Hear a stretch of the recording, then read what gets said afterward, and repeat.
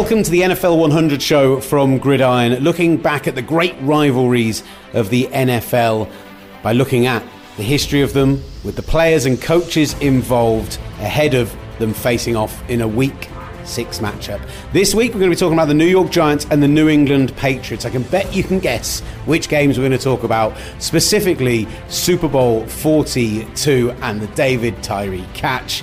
David Tyree will join us, as will Tony Dungy. You're listening to the NFL 100 show.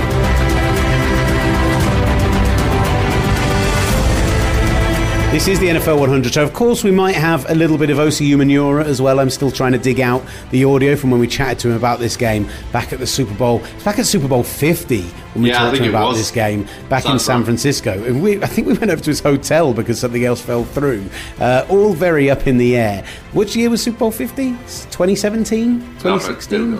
I'm trying. No, 2016. Yeah, 2016. Right. I'm trying to dig out the audio. I will do my best to find it. There may be some Osi Umenyiora in this podcast as well. We'll wait and find out. Sherry, how are you feeling about having to talk for the next 25 minutes or so about one of the most devastating days of your life? I mean, I've clipped out lots of audio for this one, so there's a reason for that. I mean, it's one of them things where you think time will be a great healer, especially after 3 other Super Bowl wins, but this one still really hurts. Oh, buddy. Unfortunately, the OC audio that I sent over was sent via Dropbox, so I'm going to have to search some laptops. I think we're not going to have OC Umenyiora, but if we do, I'll tag it on the end instead of where we've got it at the moment. Live production meeting happening on the podcast. So, I mean, the Giants-Patriots Super Bowl, we'd obviously come off a period of time where the Patriots under Bill Belichick had won 3 and 4 years, had been incredibly dominant, and then had the little down period, the little swing through there.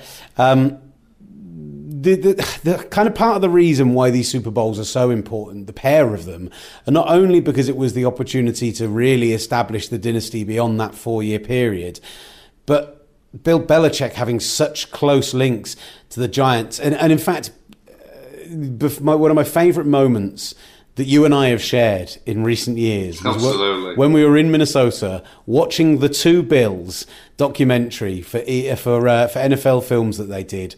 And there's a fantastic moment in that documentary when they go into the Giants entrance, or the kind of Hall of Fame bit where the 4 Super Bowl titles they've won are.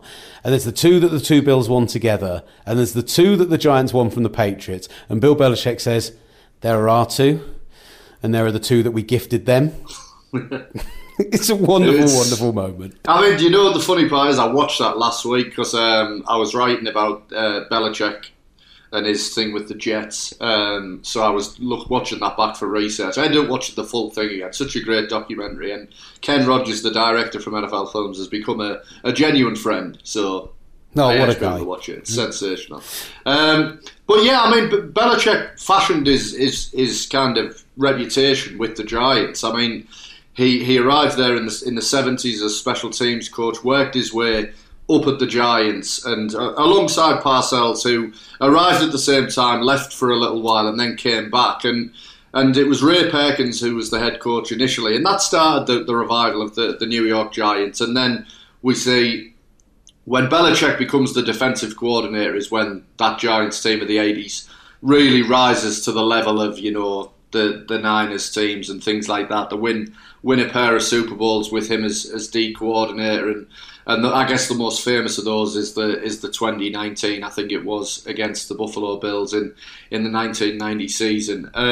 So yeah, I mean, he had a great history with the Giants, and we saw when he walked back into that building for the Football Life documentary that he did a few years ago, how he got really choked up emotional thinking about those days. So yeah, I think that's a fascinating subplot. Parcells looms large over this as well because Tom Coughlin was on that staff as well. So it was there were meetings of Parcells' disciples when the Giants and Patriots faced off over those 2 Super Bowls, and that adds an interesting subplot as well.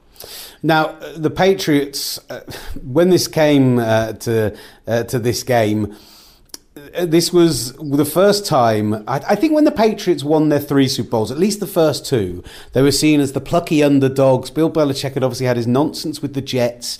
We'd had the fact that they hadn't been a very good franchise for a very long time, and people liked seeing them have a modicum of success. You get round to 2007, 2008, and you're seeing people starting to get frustrated with just how successful the Patriots are. And so when you're offered up an opportunity to accuse them of being cheats, you take it with two hands. Yeah, and that was the subplot of this season that really shone through, was the Spygate situation. It was just before the season where they had the unprecedented level of discipline for that whole affair. I mean, it's funny, I could have picked 3 or 4 bits of audio just to chat about Spygate. Bill Polian essentially claimed that was the reason they won in the early years, but he didn't speak about it for long. He just clearly didn't want to talk much about it. And then separate to that, I've spoken to people around that time who have told me off the record that what New England say, which is lots of teams were doing it and they were just the ones who kind of got done for it. I thought the most balanced viewpoint was that from Tony Dungy. So let's hear a little bit about him. A little bit from him about it. He was the head coach of the Colts in that era when New England was so often beating Indianapolis in playoff games, and he talks about Spygate and whether it really is a big mark on the legacy of the Patriots. Well, it's something they didn't need to do. I mean, they were excellent. They had great scouting, great coaches, great players, and they're going to win, a lot no matter what. It wasn't something that took everybody by surprise. A lot of people knew they were doing that. I knew because one of the guys who played for me kind of gave me the information that that's what they were doing years before it came out. Yeah. So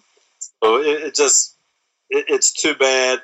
But again, I think they've showed that they didn't need to do that to win. Well, I mean, it's commonly said by people who defend them that it was they weren't the only team around the league doing it. Is that something that you were ever aware of, that it was a common practice, or do you think those were the only guys doing it? I don't know how many people did it. Everybody tried to get signals and find out what the other team is doing. That's part of football. But when you have an express rule that you can't do certain things, you expect people to abide by those rules. And so that's the only thing that was different. They videotaped things, which you couldn't do. Yeah. I don't know. I don't know any other coaches that I was involved with that did it. So I couldn't even speculate on how many people might have done it. Fair enough. And Tony Dungy talking Spygate. You are listening to the NFL 100 show. Will Gavin and Matt Sherry, my favourite NFL historian, down the line with me. Book coming out next year to celebrate 100 years of the NFL. Any Given Sunday. I remembered the name now, Sherry. Well done me. So when you tell me it's been changed. Tony Dungy talking Spygate. Let's also talk about the role that the Colts played in this season for the New England Patriots.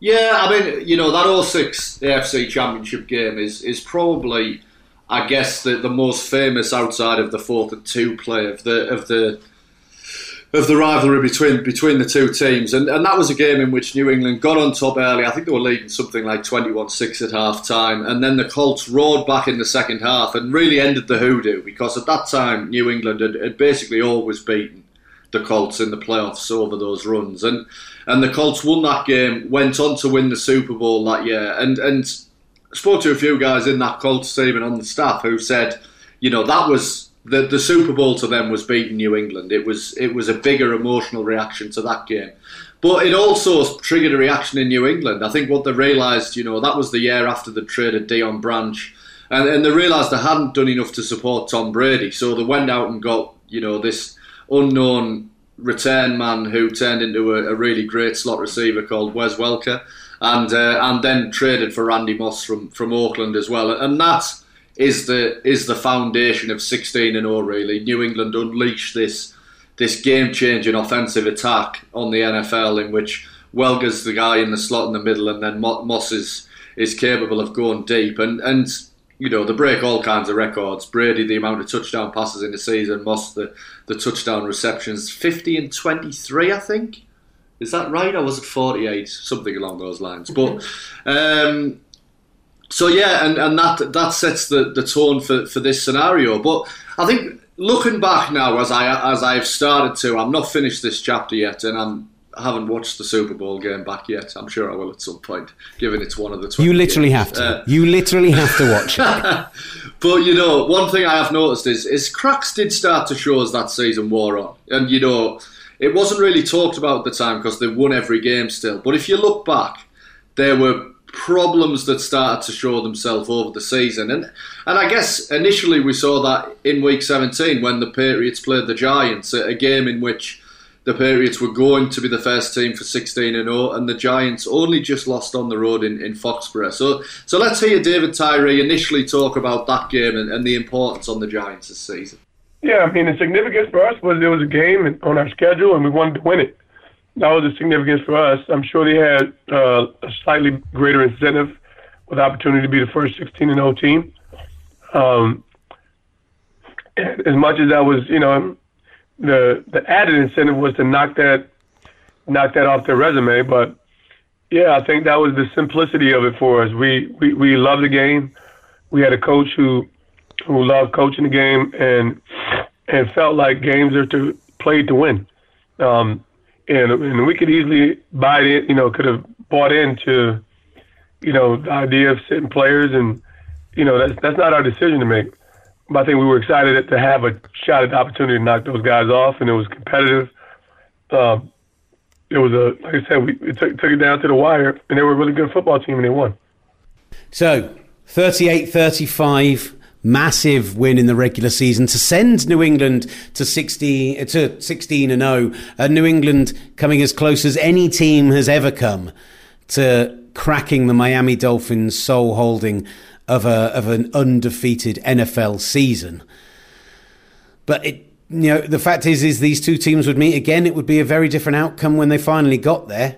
How did they get there, Sherry? Yeah, I mean, the Patriots beat the Jaguars fairly easily in the divisional round. But then I think I mentioned crack started the show. This San Diego game's the really interesting one to me. The Patriots only scored 21 points, so it wasn't the offensive explosion that we'd seen over the regular season. And you started to see some of the issues that were created by, get a bit of pressure on Brady if you can stop the deep ball to Moss and stop Edelman underneath. Easier said than done, but playoff teams are capable of doing that. Then it becomes a lot more difficult for them. I mean, and then, I think this Super Bowl as well, as much as anything, it was the Patriots going against the actual team of destiny. And that was shown across the Giants' playoff run. I mean, they won the 4 games by a combined 20 points, beat the Buccaneers, the Cowboys, and then it culminates in this amazing victory in overtime at Lambeau Field, in which, Tom Coughlin tells a great story about him looking at Lawrence Tynes, the kicker, and he'd already asked him, can you make a 40-plus yard field goal? And Tynes had a bit of a rough night, if I remember rightly, in icy conditions. And he asks the question of can you do it? And Tynes doesn't answer. So then Coughlin doesn't even know if he's going to try and kick I think it's a 48-yard field goal in overtime. But he looks at Tynes, and Tynes just runs onto the field. So Coughlin just thinks, well, he's clearly ready, shouts field goal into his headset, and then, the rest is history. So let's hear Tyree, who was obviously part of that night as well, just talk about the meaning of that victory at Lambeau Field and just what the emotions were like after that win over Brett Favre and the Packers. Yeah, the feeling was magical. The feeling was, this is happening. It's kind of like, you go into every game, you prepare for every game, you expect to win every game. And, as we go into Tampa, the unique thing about Tampa is obviously they have a fan base that is, can easily divide, and we got a lot of New Yorkers down in Florida. So, there was more support in Tampa than we could have ever imagined. And even though it was still an intense environment. So as we finished that game up, the belief was just at an all-time high. And we know we got to go into Dallas, and that's going to be rough and rugged. And I think, that momentum from that first playoff win and the energy from that first playoff win just propelled us. And that was really it. It was in a sense, it was magical. In a sense, it was expected. But then there's always the unbelief part of it, like, wow, this is happening. So it's just really a special time in everyone's life that it's hard to embrace the moment, but you're just so grateful to be a part of it. And when you're on the brink of a Super Bowl in overtime, in the NFL's most iconic stadium, probably Lambeau Field. I mean, what was it like in that moment when Lawrence Tynes kicks that ball through in overtime, and you know that not only are you going to the Super Bowl, but you've just conquered the Green Bay Packers, Brett Favre in Lambeau Field to do it. Well, I can tell you this: the first thing you probably realize is that you're no longer cold. Especially a guy in my position that is in and out of the game, and as a backup wide receiver, and then as a special teams player, you never get that full rhythm of playing a series of football. So obviously when you're getting down to, it was about as intense as could possibly be, as far as all those missed field goals and made field goals and the back and forth, the pendulum swings. And so when he finally kicks it through, it's just pure jubilee, man. It's just like, it's absolute disbelief. It's absolute mayhem internally. Like, we're going to the Super Bowl. This is every player's dream, every kid's dream, and the fact that we were living this out.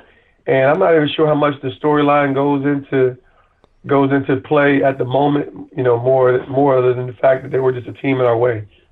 And then you look back and you start counting all the, all the details, that really that leads to this momentous moment. So it was really special. And then what's your feeling as a team? I mean, you guys are in the Super Bowl, but you're essentially, in the eyes of the media storyline, you're the bridesmaids, I guess. You are the team there to be the team who everyone remembers as being on the losing end of 19-0. As much as you'd had that at the end of the regular season, you'd played them close. There was still nobody who really, I guess, saw the cracks that.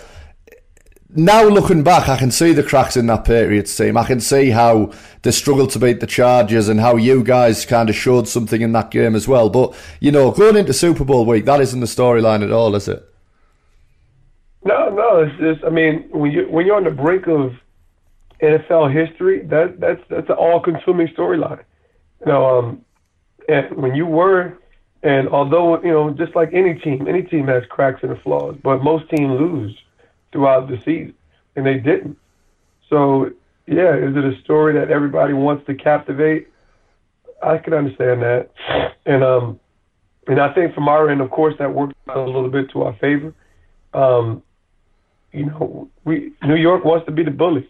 And we played that way in our first regular season game, so we had every reason to believe that we could beat that team. We were upset that we didn't beat that team. But to give them credit, it was a testament to the quality of that football team. That's what I really appreciate about the win, is that they were an 18-0 football team.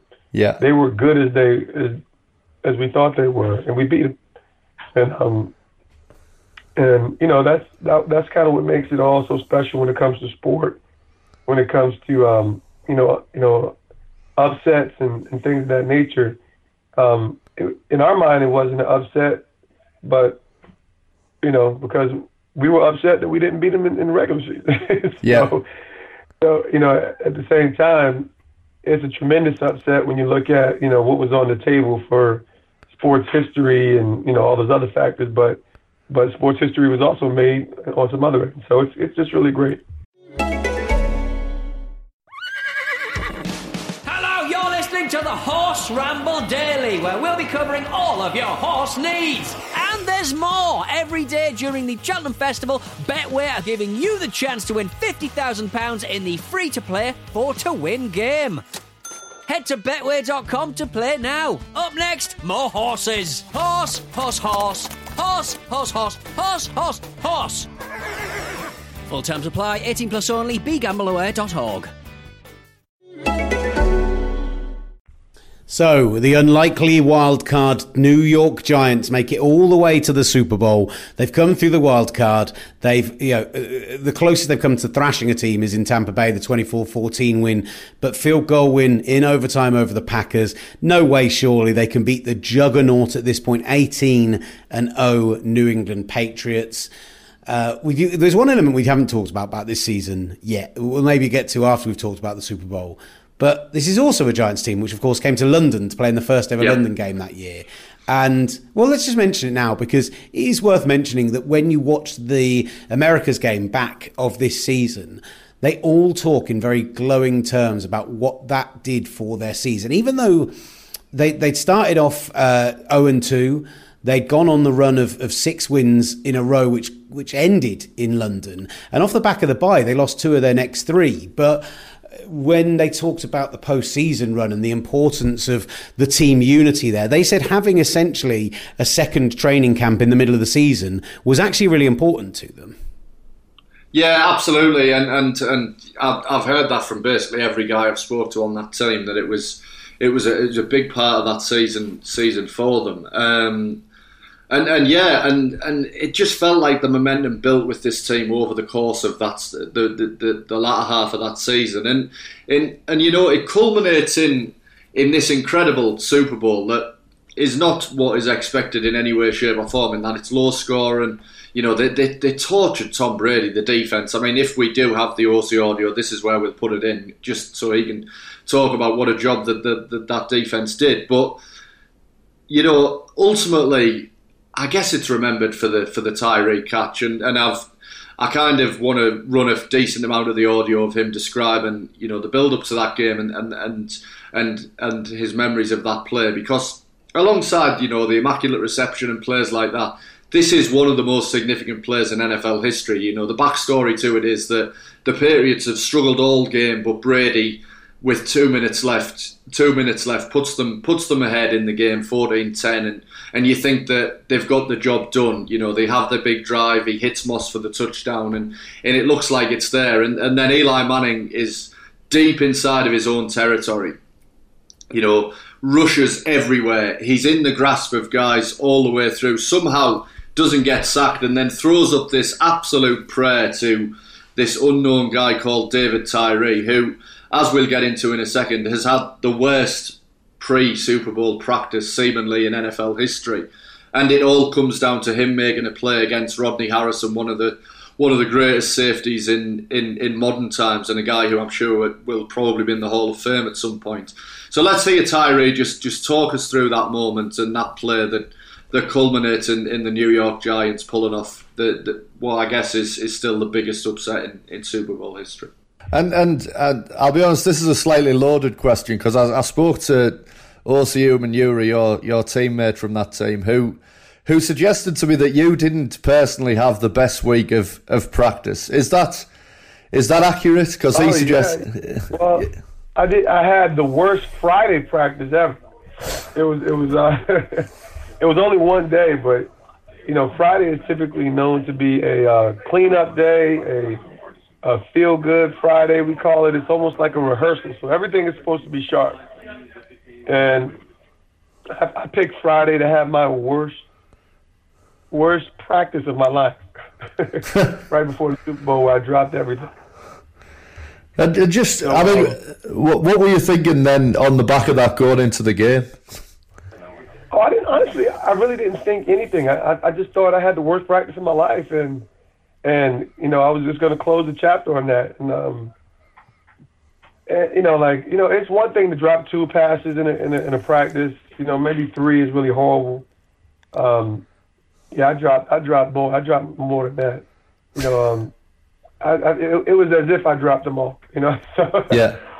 So it was just one of those rough days of work. Obviously it adds to the tale, but of course, Eli. He was one of those first people to just kind of come and say, man, we believe in you. We come, we know you'll be ready.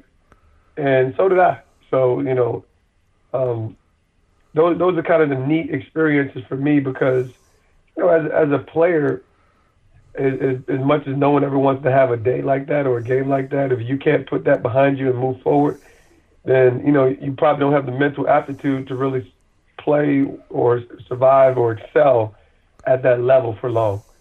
So, but it does make a tremendous story. Yeah, absolutely. I mean, the catch itself. Where are you at in the progressions on that play call? Are you the first read, the second read, the third read? Where do you? I actually can be the first read, depending on a particular coverage, and we actually got that coverage, and so it really depends on how the defense responds to me.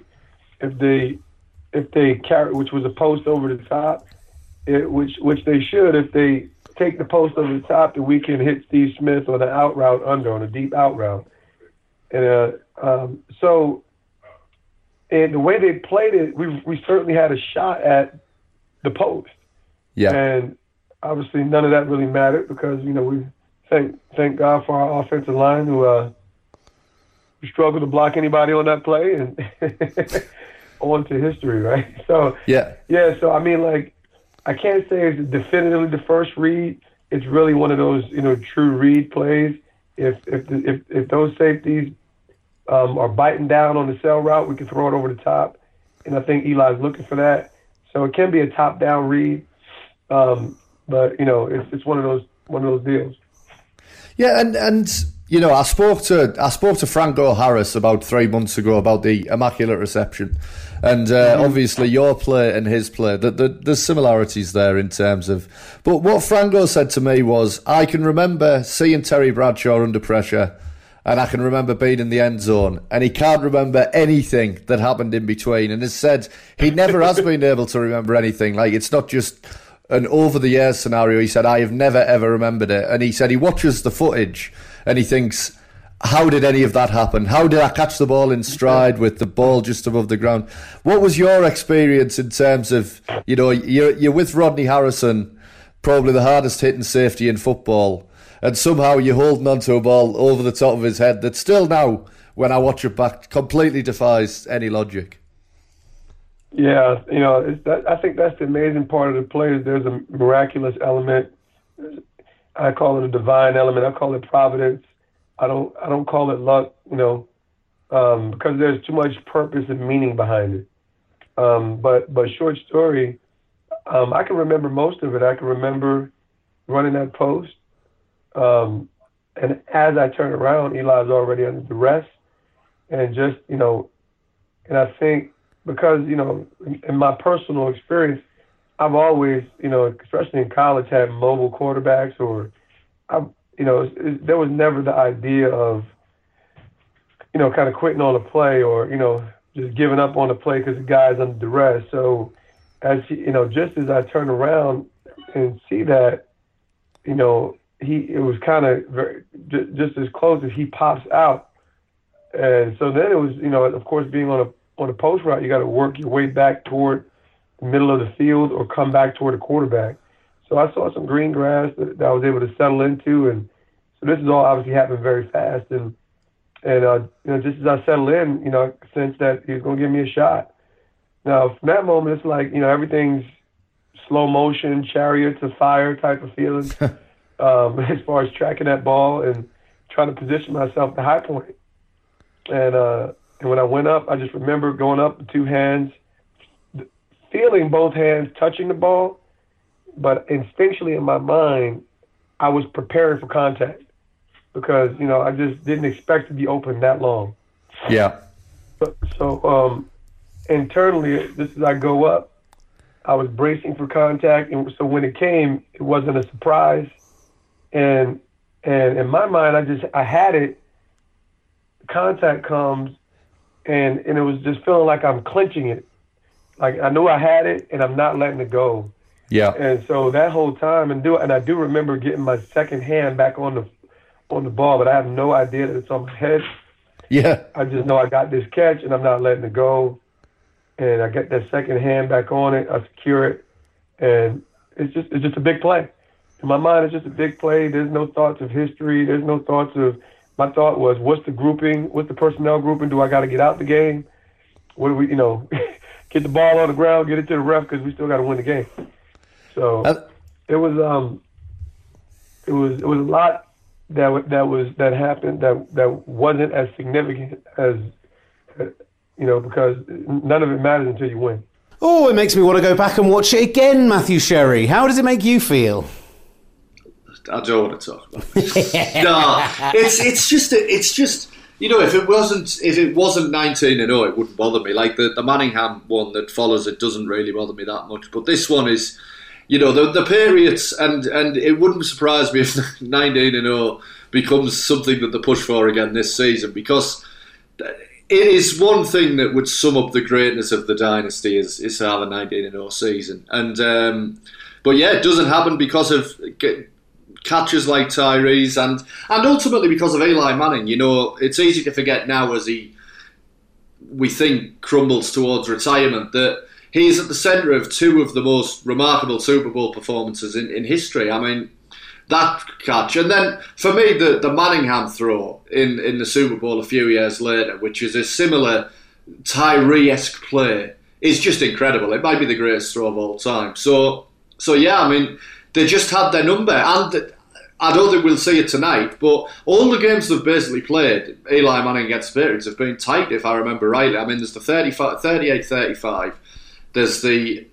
There was another game where I think they beat them in Foxborough, where Manning drove down the field with 2 minutes left to win the Giants the game after Brady had done the same, so kind of a repeat of what happened in that Super Bowl. And then I think the last time they played, the Patriots had to kick a 53-yard field goal to win in the fourth quarter. So they over the last 12, 13 years, there's probably never been two teams who've played in more competitive games consistently. And look, be it for me to stick up for the Patriots on literally anything, but the fact is that for people who hate the fact that the Patriots have been as successful as they have over the last 15, 16 years now, 17, 18, blimey, it just keeps going, doesn't it? The one thing they deliver time and time again is great Super Bowls. I mean, yeah. The Rams, the 10-point margin of victory over the Rams was by far the largest that's ever been in a New England Super Bowl. Yes, they lost by 8 to the Eagles, but you can hardly call that game in any way a blowout. It's still a single score game. And then you just go back through it. It was 4 over the Seahawks. It was 3. It was 2 winning field goals early on. It was the 3 points and the 4 points against the Giants. They always turn up great games. So, look, be it for me to say that I wouldn't want to see them back there again. If 19-0 is a possibility, how incredible that could be when we get towards February and we get towards Miami, and to do it in Miami as well, just if they get the number 1 overall pick, or don't, even worse, the sad irony of all of it. Sherry, always a pleasure. Anything that you need to be plugging for coming up? What have we got coming up on the show next week? I will check stuff next week. The only thing I want to do is apologise yet again to Miami Dolphins fans who I promised this would be the week. But I found a really unusual one that plugs a gap later on in the season to do that team. And yeah, I think it's interesting. Basically, we're going to wait until the game against the team who came closest to beating them that season. And I think if I remember rightly, that hits in week 11, maybe. I think it is. It's not that 11. Far away. People can enjoy the London games until then, and then anticipate it. Absolutely, buddy. And then next week we're going to do a little potted history of the Raiders next week. It's Raiders Packers, which was Super Bowl 2. We've done a lot of Packers so far, so yeah, we're going to do a little bit like we did with the America's game Cowboys show in week 2, I think it was. We're going to do a kind of history of the Raiders, really dig deep on Al Davis and everything that he built there, what makes a Raider, and for that show I think we'll speak to Ron Wolf, who was a long-time executive with the Raiders before he got to the Packers. We will speak to Amy Trask, who was the CEO of the Raiders when Davis was there. And we'll also speak to Jim Plunkett and George Atkinson, a couple of guys who were involved at the point when the Raiders were at their most successful. Wonderful stuff. Well, thank you so much for listening. As always, please do rate and review, particularly on iTunes. Here's an industry secret for you. their rankings aren't based on the number of people that listen to a show. They are based on interactions and reviews and how many people are interacting with there's all sorts of weird algorithms with it, a bit like there is with all the social medias. So if you can hit us up on there, it'd be much appreciated. It does help the podcast grow. We'll have the preview pod out tomorrow. Looking forward to the weekend and reviewing this game on Thursday Night Football between the Giants and the Patriots. Sherry, any final thoughts? Just that I'm looking forward to the weekend. I think it's this schedule this weekend's amazing, so I can't wait for it. Looking forward to it, buddy. See you on Sunday. This has been... See you then, pal. NFL 100 Show from Gridiron.